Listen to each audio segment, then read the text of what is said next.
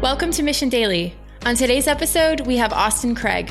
Austin is a producer at Mission and a marketer who first became interested in Bitcoin in 2011. In 2013, Austin and his wife Becky launched Life on Bitcoin, a documentary film that followed their first 100 days as newlyweds using only Bitcoin for all expenses. More recently, Austin was head of marketing at Mainframe, a startup in the blockchain space that hosted their initial coin offering in 2018, launching the company and a new cryptocurrency to power their technology. On this episode, Chad and Austin discuss loopholes, or as Austin describes it, tricks hiding in plain sight, how to spot these loopholes, and how to capitalize on these opportunities.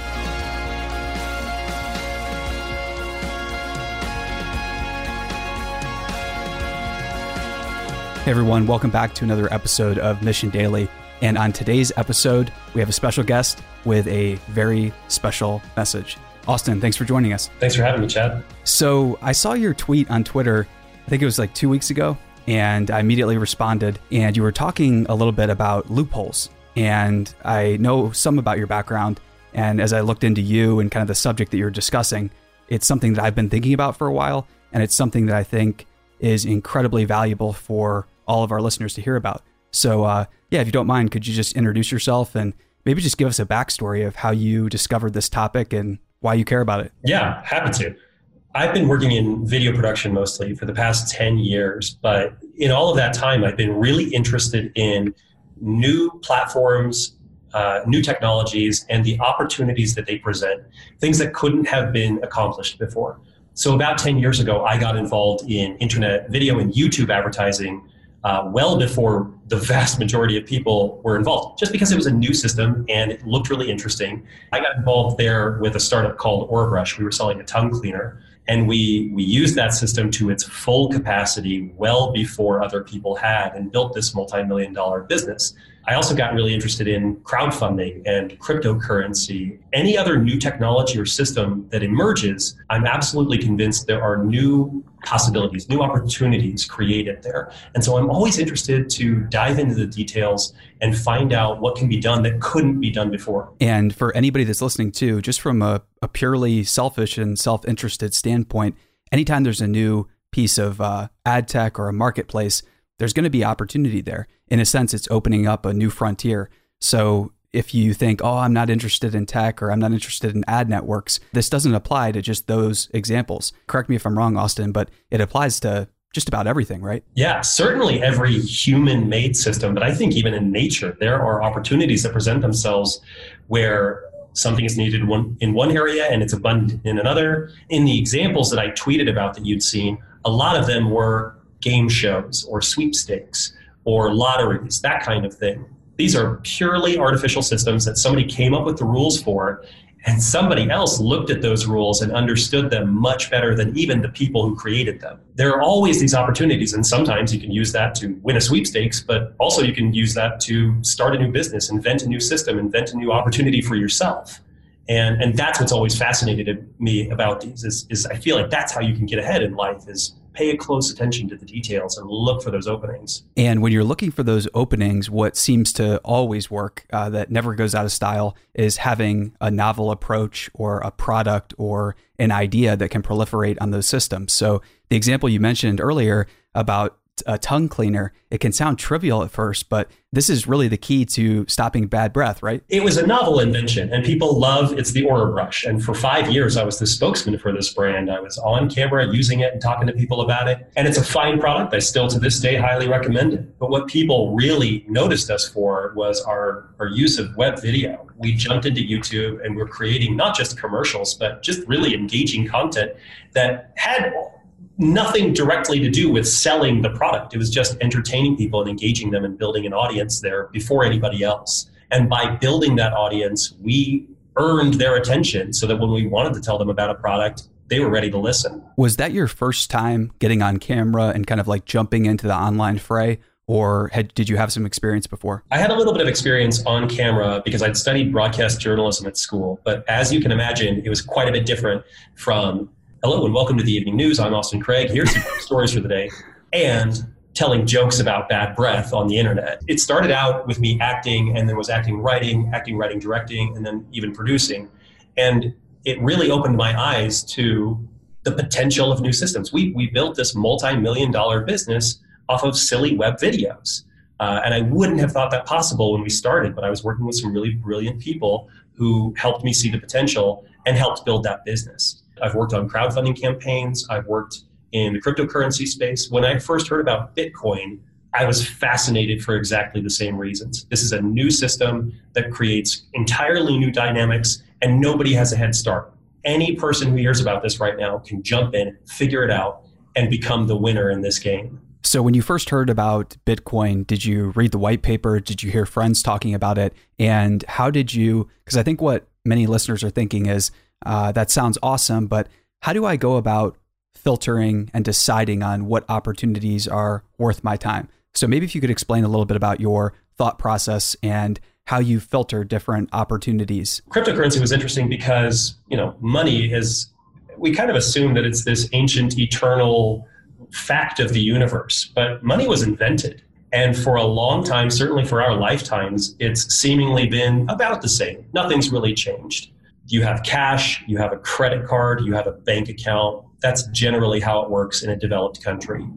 Bitcoin presented entirely new dynamics. You could do business with somebody, you could trade money with somebody, big or small, from fractions of a penny to many millions of dollars, virtually instantly, with almost no third-party interaction. If you're transferring money anywhere in the world, somebody's going to take a cut of that. Cryptocurrency made it possible to do business and exchange with people you've never heard of, have never met, to share with them or send money or send value in a way that cannot be reversed, cannot be interfered with, and can't really be censored. These were new rules. That's why these systems, I think, are so fascinating. New rules create new opportunities. And especially with something as basic and fundamental to our lives as currency, money, transfer of value. I knew that there must be something there worth exploring. Even if I'm not a cryptographer or an economist or any of those technical experts that you would think normally should be involved in something like this. I'm a filmmaker, so I ended up making a film about Bitcoin. Do you find that making films and creating content is the best way to teach yourself a concept? For me, absolutely.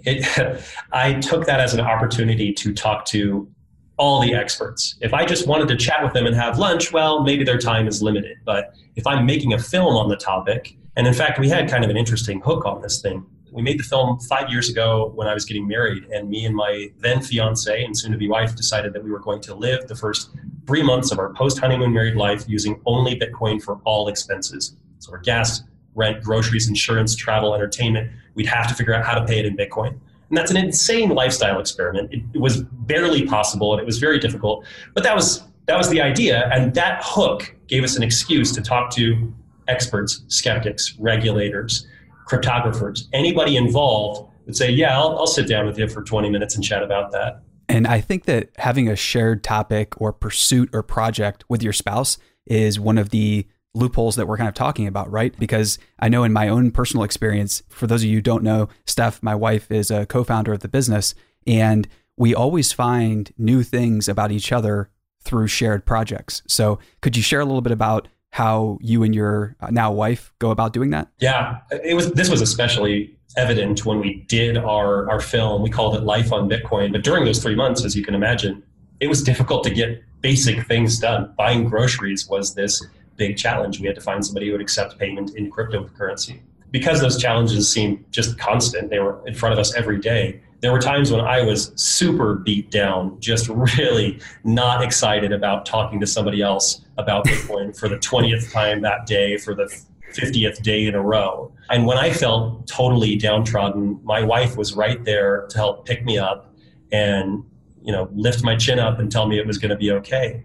And we hadn't really worked on something or built something together before we got married. We dated, we loved each other, but we hadn't worked together like this. And so what we discovered is that when the other was really beaten down and ready to give up, the other was ready to pick us up. So I did that for her, she did that for me, and that was just a thing that we discovered that we never would have realized if we hadn't faced these common challenges that we were sharing. Same here. And I think that's so interesting because there's a certain energy you can find beyond the point of exhaustion, right? So when your spouse steps up after you're completely tapped out, frustrated, wanting to call it quits, and they say, no, we're super close. And then they pick the ball up and carry it a little bit further. I think it really expands your conception of what's possible. Yeah, absolutely. There's not really any way to do something beyond yourself, something superhuman, besides using technology and teamwork, right? That's the only way you're going to accomplish more than you alone can do. Use better technology and coordinate with other people. And somebody like a spouse who you know so well, who you care about, who they care about you, that can be an incredible teammate to accomplish something great. Completely agree. Like there's TV, you can always watch TV, you can always do the traditional things later, but it's especially when you're young, it's like a rare opportunity to dive in. When you finish the film, what did you do with it? Where did you publish it? And what was the next project, or what was the next loophole that you found? We published the film on Amazon. Actually, getting distribution on that was super challenging, because a lot of the people that I was working with, I had a lot to learn about teamwork, not just with my wife, but with the production company and the distribution partners. First time filmmaker, but we did get it distributed on Amazon, and it's available there for rent. And I'm looking at distribution channels right now that are payable in cryptocurrency, because it seems only appropriate that if this is a movie about living on Bitcoin, it should be payable in Bitcoin. After that, I moved on to a few different things. I did a film festival of mobile-made films. These are films shot, in many cases, edited on your smartphone, your mobile device, for much the same reason. This was a new platform, a new tool that created new possibilities. And if you want to tell compelling stories, guess what? There may have been a time when you needed a studio and a budget and a bunch of people behind you, but that is not how it is today. If you want to tell a compelling story, you probably have the tools in your pocket to do it. In fact, major filmmakers like Steven Soderbergh just released his film on Netflix that was filmed entirely on an iPhone.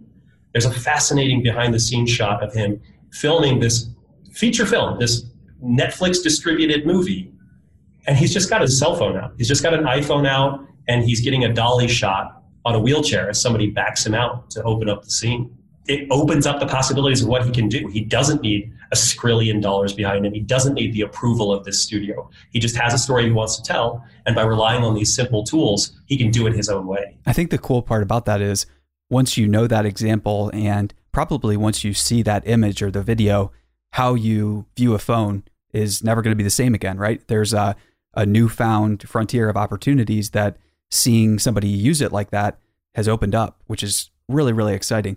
It sounds like you're really into film, obviously. When did that love first start, or what catalyzed that for you? Oh, I loved movies growing up, but I think I probably really got into film in college. I had a class called French and Italian cinema that I took with some friends, and it was really just for fun. But man, we had an excellent instructor, and he showed films to us that I never would have picked out on my own, right? French New Wave films that had a lot to offer, but weren't exactly playing at the local Cineplex. And he opened up my eyes to how they were sharing messages in ways that weren't obvious, and how they were constructing an image, and how they were exploring a character and an idea in non-obvious ways. And that's always been really interesting to me. Film is like a cathedral. We go there, we are silent, we sit as an audience and partake of this message presented in larger than life manner on the big screen. And even if you're just watching at home, even if you're watching in your home theater, or even on your cell phone, it's not as good an experience, but still, I think film is one of the most incredible ways to communicate with people in a persuasive fashion, in a way that teaches. We tell stories to teach each other. It's the native language of human beings, stories. And that's how we understand the world. And I think film does that better than any other medium I've found. I completely agree. I think in the age of machine learning and AI, it's very tempting to think that media is not yet personalized. But I think really great films, they speak at a level where each individual viewer is drawing their own conclusions, right? Because we're each in our own universe in a sense. And film allows personalization, basically, or really good storytelling. Are there any favorite examples you have from film of just like, this is the perfect example of a story? So you're familiar with Contact. Contact, yes. A book written by Carl Sagan, and a film directed by Robert Zemeckis starring Jodie Foster and Matthew McConaughey. This came out years ago. I was a teenager when I saw it, and it just gripped me. It's funny how certain people just don't like it at all, and then other people, it's one of their favorite movies. And it's definitely one of my favorite movies and stories. I ended up reading the book and loving the book as well, and I gave a book report in front of my senior English class, and I actually got really choked up in front of my entire class because I thought this was so deep and meaningful and powerful, this interplay between faith and science that the main character has to struggle with, I know that I absolutely perplexed my teacher and my classmates. They had no idea why I was choked up about this book report, an alien encounter. But man, it was such a powerful message and so beautifully told. It's always stayed with me. What about that story was so exciting? Were you already reading science fiction before, or did it give you hope for the future? Because I know in my own personal case, it made me feel very inspired because it presented a positive first contact type scenario. And so often we get inundated with all these negative dystopian messages that we forget good things do happen. I mean, it's pretty rare, right? There are so many world-ending apocalyptic sci-fi movies and films and books. I've been reading science fiction for as long as I can remember.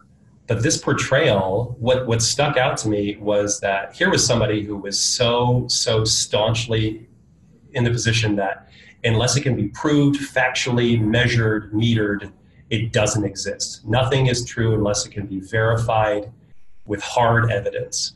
And then she has an experience that she can't explain. And all she has left is her own personal experience to share and what she learned from that. And I was raised in a very religious household, and that message resonated with me deeply, that there's the world around us and it can be proven and measured and demonstrated and it is real. But there are things that maybe can't be proven. Can you prove that you love somebody? Can you demonstrate and measure what's important to you and what's valuable to you? Maybe not as directly. And this main character learned that in a very relatable way. I've never been to an alien planet, but it was relatable in the sense that she experienced this thing and she couldn't prove it to anybody else. She couldn't demonstrate them and lay evidence down on the table, but it was real all the same. And I think that's such a great reminder too, because we often think that science is the institution that is figuring everything out, but really it's the one that is telling the first approved version of the story from a lone individual or a lone team that's discovering something or experiencing something for the first time. I don't know if I'm getting the story exactly right, but I'm pretty sure that René Descartes, in a sense, founded modern science. He did so when he had a vision from an angel, and he was a young soldier at the time. He had a vision, and the angel said to him, the conquest of matter is to be achieved through measurement and number, or something along those lines, which then he took and went on to found the modern institution of science and materialism. In almost every example of great discovery, it starts in the mind of a single person. Do you agree with that? Or do you think that in science and entrepreneurship, it's always a team effort? There's definitely value and incredible insight that emerges out of a team effort or group insight or massive data, but that can't be divorced from the insight of the individual, the power and capacity of the individual to process something and discover new pieces. I mean, that's what I was originally tweeting about that we connected over. These loopholes were discovered by individual people. Yes, massive audiences were witness to the same thing, but it was individuals who realized that if you arrange the pieces just so, there's incredible potential here that nobody else realizes. And that's a great segue. So let's talk a little bit more about some modern day loopholes that you've discovered or that you're fascinated with right now. This tweet storm that you saw me put out there was about people who discover these loopholes in pretty straightforward systems. For instance, if you've ever seen the film Punch Drunk Love, there's a plot element in there where a guy buys these pudding cups because there's a promotion where you can earn frequent flyer miles by buying the pudding cups. Well, this is based on a real story. There was a guy in 1999 named David Phillips who realized that a Healthy Choice Foods promotion, the value they were giving away in flyer miles was way, way more than the cost of these pudding cups. And so he went around to all the stores in his hometown and he bought thousands of these pudding cups. And because it was in 1999, he told them that it was because of Y2K. He was just preparing for the apocalypse. He got volunteers from the local Salvation Army to help him cut off the UPC codes and then send those in to Healthy Choice Foods. And he ended up accumulating 1.25 million frequent flyer miles. Just because nobody who set up the system, nobody who set up that program realized how it could be used. He understood it way better than they did. And there are numerous examples of this. There's somebody who almost destroyed The Price is Right, this beloved game show. He realized that the items they were putting on the show would recur. They weren't random items and they weren't all new. If you go back and you binge watch episodes, you realize that they're using the same fridge over and over and over, and the price doesn't change. So there were people who memorized the prices of these items. And there was one elderly couple who made flashcards, who made spreadsheets, who memorized the prices and went on the show and had the stroke of luck to get called up. And he got the price exactly right. Not once, but twice. First with the first award that was offered, and second with the showcase showdown at the end of the show. And if you watch the clip, you can tell that Drew Carey, the host, is not happy because he is convinced that this man is cheating. He understood the system better than anybody else. Yeah, and it's easy for us to think, or basically be very harsh on ourselves and think, oh, it's a form of cheating, it's this, it's that. In actuality, it's really just a pushback against being presented with so many systems that are like casinos from birth, basically, where the house always wins no matter what. And in a healthy economy, in a well-functioning society, you have to have instances where everybody can win. You have to have fun games where many different people can win, where it's not just the house winning all the time. How do you view loopholes as being, do you view them as being good for society, or do you view them as simple anecdotes? I think about them as a reality, right? They can be good or bad depending on where you sit in relation to that loophole. I'm sure that as Drew Carey, on the host of that show, he wasn't really thrilled that this guy discovered a loophole, but it was fantastic for the guy playing it. And they don't just exist in casinos or game shows or sweepstakes. There are other examples that are much more entrepreneurial. If you think back to when the Hyperlapse app came out, this was an app that came out on the iPhone. You know, I'm somebody who did the Pocket Film Fest, and I'm a film buff. I was super interested in this. The innovation of that app is not really that it speeds up video, but that it stabilizes video better than anything that did before it. And the potential to do that had been sitting there on the device for years. It uses the accelerometer and gyroscope sensors to stabilize the image. Those sensors had been there for multiple years before somebody realized, I can use those to stabilize this footage better than anything else that's come before. It's the exact same kind of attention to detail and arranging the pieces just so, and realizing that this new system has possibilities that haven't been explored yet. Outside of that example, are there any from maybe the world of finance or economics that you like to cite? I know off the top of my head, one of my favorites is Kyle Bass, who famously, he's a hedge fund manager, and he discovered that the metal in nickels was worth more than 5 cents a piece. So he bought, I don't even know how many pallets of nickels, but it was a huge amount, and he made out quite well. The Federal Reserve was not too happy, but that was a great arbitrage example. Are there any favorite examples you have from the world of finance? Yeah, you're using the exact right word, arbitrage. I was talking to a friend about this, and he mentioned an old foreign exchange trick that may not be possible anymore. There's a window of opportunity on all of these. They eventually get closed, but new systems are spun up all the time and new opportunities appear, so you're never going to run out if you keep your eyes open. But at one point, foreign exchange traders who would trade currencies, say the Korean won to the US dollar, realized that if good news was announced for the Korean won at night, say maybe even bad news for the American dollar, if it was announced at night in Korea, then most of the traders were asleep. And you could get into that opportunity well before somebody else woke up, read the news, and realized they needed to move some money around. So there was simple arbitrage just by virtue of when information came out and when people were asleep. Now, this is years, probably decades ago. We live in a 24-hour economy now, and that kind of opportunity has closed up, just like many of these game shows changed their rules to address people finding the loopholes.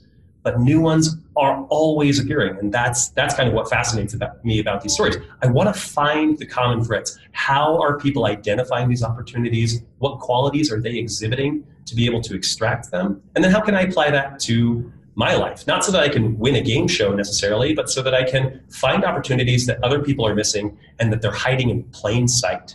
And I think what's very exciting about this too is almost all of these examples are created or recognized or discovered by outsiders, people who don't have the traditional set of skills. They're not entrenched in the industry. There are people who, in many cases, had been completely disregarded and couldn't even get an entry-level job in the industry that they find the loopholes in. Has that been your experience when you've been studying these examples as well? Or are there examples where entrenched industry people discover these as well? No, I'm observing the exact same thing you are, Chad. It's people who you would not expect to be game changers. In the examples that I was tweeting earlier about these game shows and casinos, one was a couple on the East Coast who found a way to use their state lottery. Their state lottery had rules just a little different from other state lotteries, and they realized that when it got over $5 million, if you bought enough tickets, the odds actually would tip in your favor. You were probably going to win money if you bought enough tickets at a certain point. And so they played over 10 years and earned something like $26 million. This was a couple that had long since retired. They were in their 80s. They had owned a convenience store. This was not a Wall Street hedge fund trader. These were people who just paid close attention to the fine print and realized there was something there. Another story was somebody who was a school math teacher. They did the math, they paid attention to the details, but they're not insiders like you're saying. Yeah, I'm astonished that I haven't seen Nassim Taleb tweeting out more of these examples. This sounds like right up his alley. This is really, really cool, and it's really fun too, especially in some of the examples with the lottery winners, where traditionally, if a group of people or a person gets a lot of unearned wealth, they're not able to keep it if they get it all at once. But I'm guessing that in these examples, because there was so much hard work and thoughtfulness put into discovering the loophole, a lot of these people were able to keep some of the wealth that they had discovered, right? Yeah, absolutely. And there are examples of people who were not allowed to keep them, even though they discovered what was truly a loophole. Sometimes the powers that be decide to change the rules ex post facto, especially with the government. Don't mess with the IRS. They don't like when you pass rules. Yes, let's just have that caveat in huge caps at the beginning of this episode. We do not condone any of these, and especially not on your taxes. Not the place to get creative. Yeah, I can cite very specific examples that did not end well for the clever people who found those loopholes. Because they were right, they found a loophole, but if the IRS doesn't care, they'll still send you to prison. In the private economy, if you're working with private individuals and private companies, public companies, they'll honor their word. They will stick to the rules, even though they realize later that those rules may not have been as in their favor as they thought they were. And in many cases too, this is what leads to job offers. And many of the people who work and consult with federal agencies first started out as hackers who had found loopholes, whether it's the classic Catch Me If You Can example, the guy who was the star of that, the basis for the story, he soon after his exploits got a job with the federal government. And I think that this leads to, finding new teams and new tribes and new opportunities that can be way beyond just the initial score, for lack of a better word. Yeah, the initial score shows that you're somebody who does have their eyes open, who can look at new systems with a novel approach and find opportunities. So when you're showing the world that you can do those things, even with one big win, people are going to pay attention. And the reality is more of those opportunities will show themselves because you'll have people rallying around you to help find them. So I think now the best thing to do is to segue into the lightning round, where we like to ask our guests a series of rapid fire questions just to see, what type of information are you consuming? Yeah. So if you're ready, let's jump into it. So Austin, what's the best nonfiction book and what's the best fiction book that you've read over the last year? Ooh, the best nonfiction book. Yeah, I just read Rand Fishkin's book, Lost and Founder. And he has some fantastic insights in there about his experience starting Moz, growing Moz.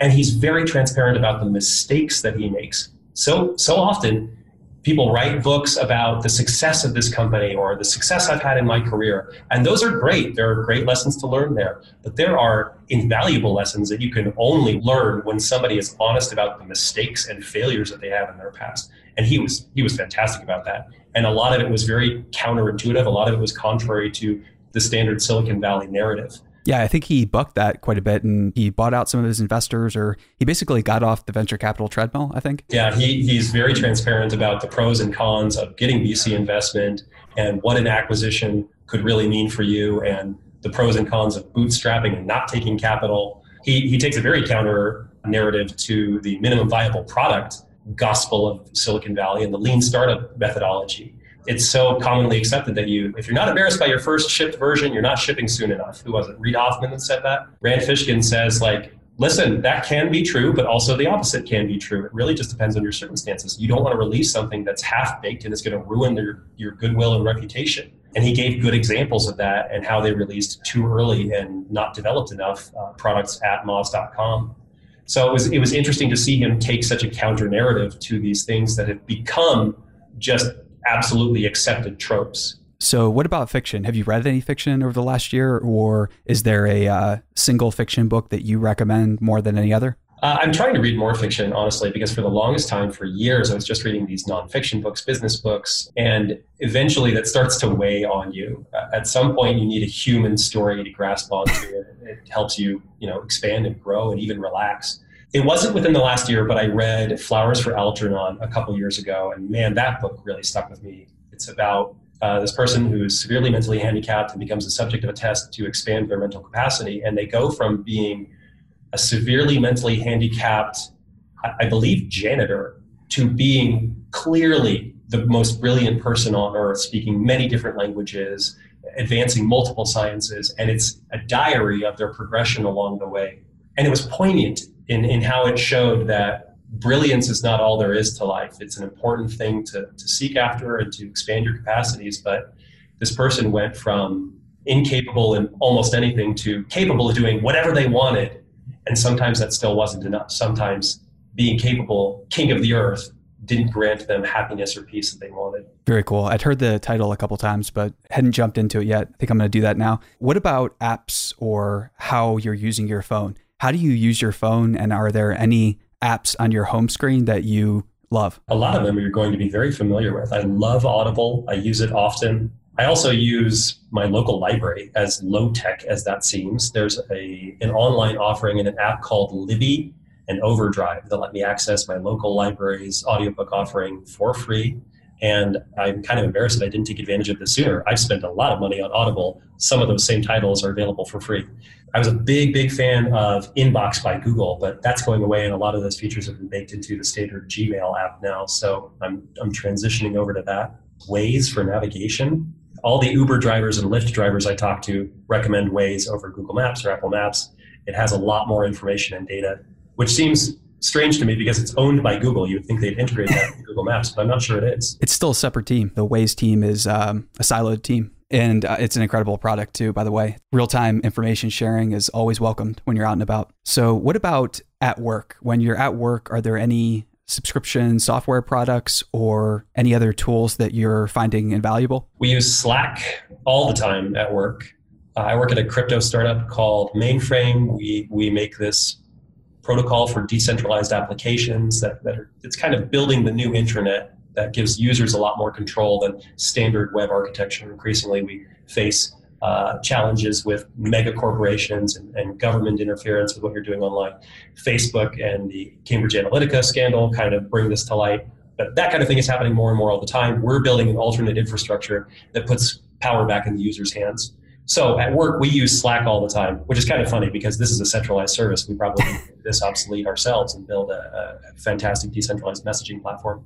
For the time being, Slack is definitely a tool we use all the time. And we use Zoom, just like you and I are using right now, for video and voice calls. We have a distributed team, people in the UK and Brazil and the US, and we end up using Zoom for our team meetings all the time. Outside of work, what are you doing for fun? And do you have anything you would consider to be a hobby, or do you just explore things that you're interested in? My wife tells me I need to have not more hobbies, but I need to spend more time with them because I usually end up working too much or reading too much or just wasting time. You know, if I'm staring at my phone, there's not really a guarantee that I'm doing something productive. I may just be mindlessly scrolling. I'm way too subject to that.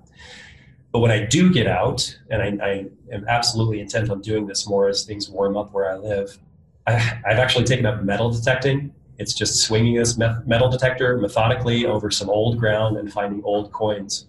And it's surprisingly fun. You know, it's a little treasure that's really not worth very much, but the thrill of finding it really sticks with you. Austin, if you had to leave our listeners with one piece of advice on finding loopholes or maybe a call to action for those who think that they might have found something, what would you say to them? The studies that I've looked at, the examples that I've explored, it's somebody who looked at a problem long enough and looked at the details and did the math, frankly. A lot of these people just did the math where nobody else had.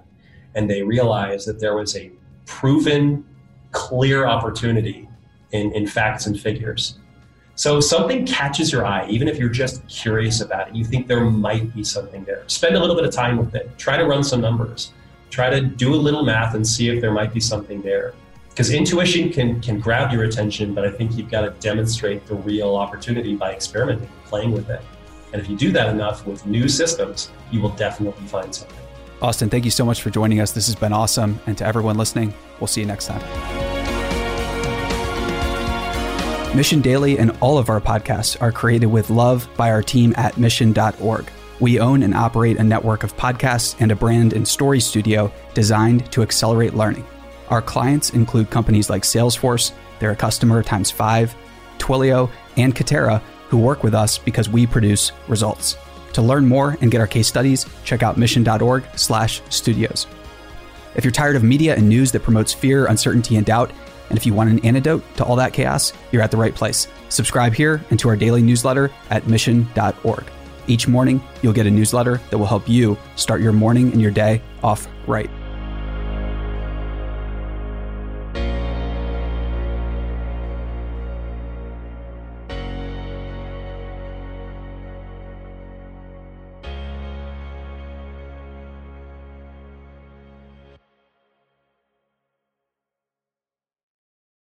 Hey listeners, thanks for tuning into this episode. I hope you enjoyed it as much as I did. If you haven't already, please subscribe, rate, and review this podcast. It helps spread the word, and I would greatly appreciate it. See you next time.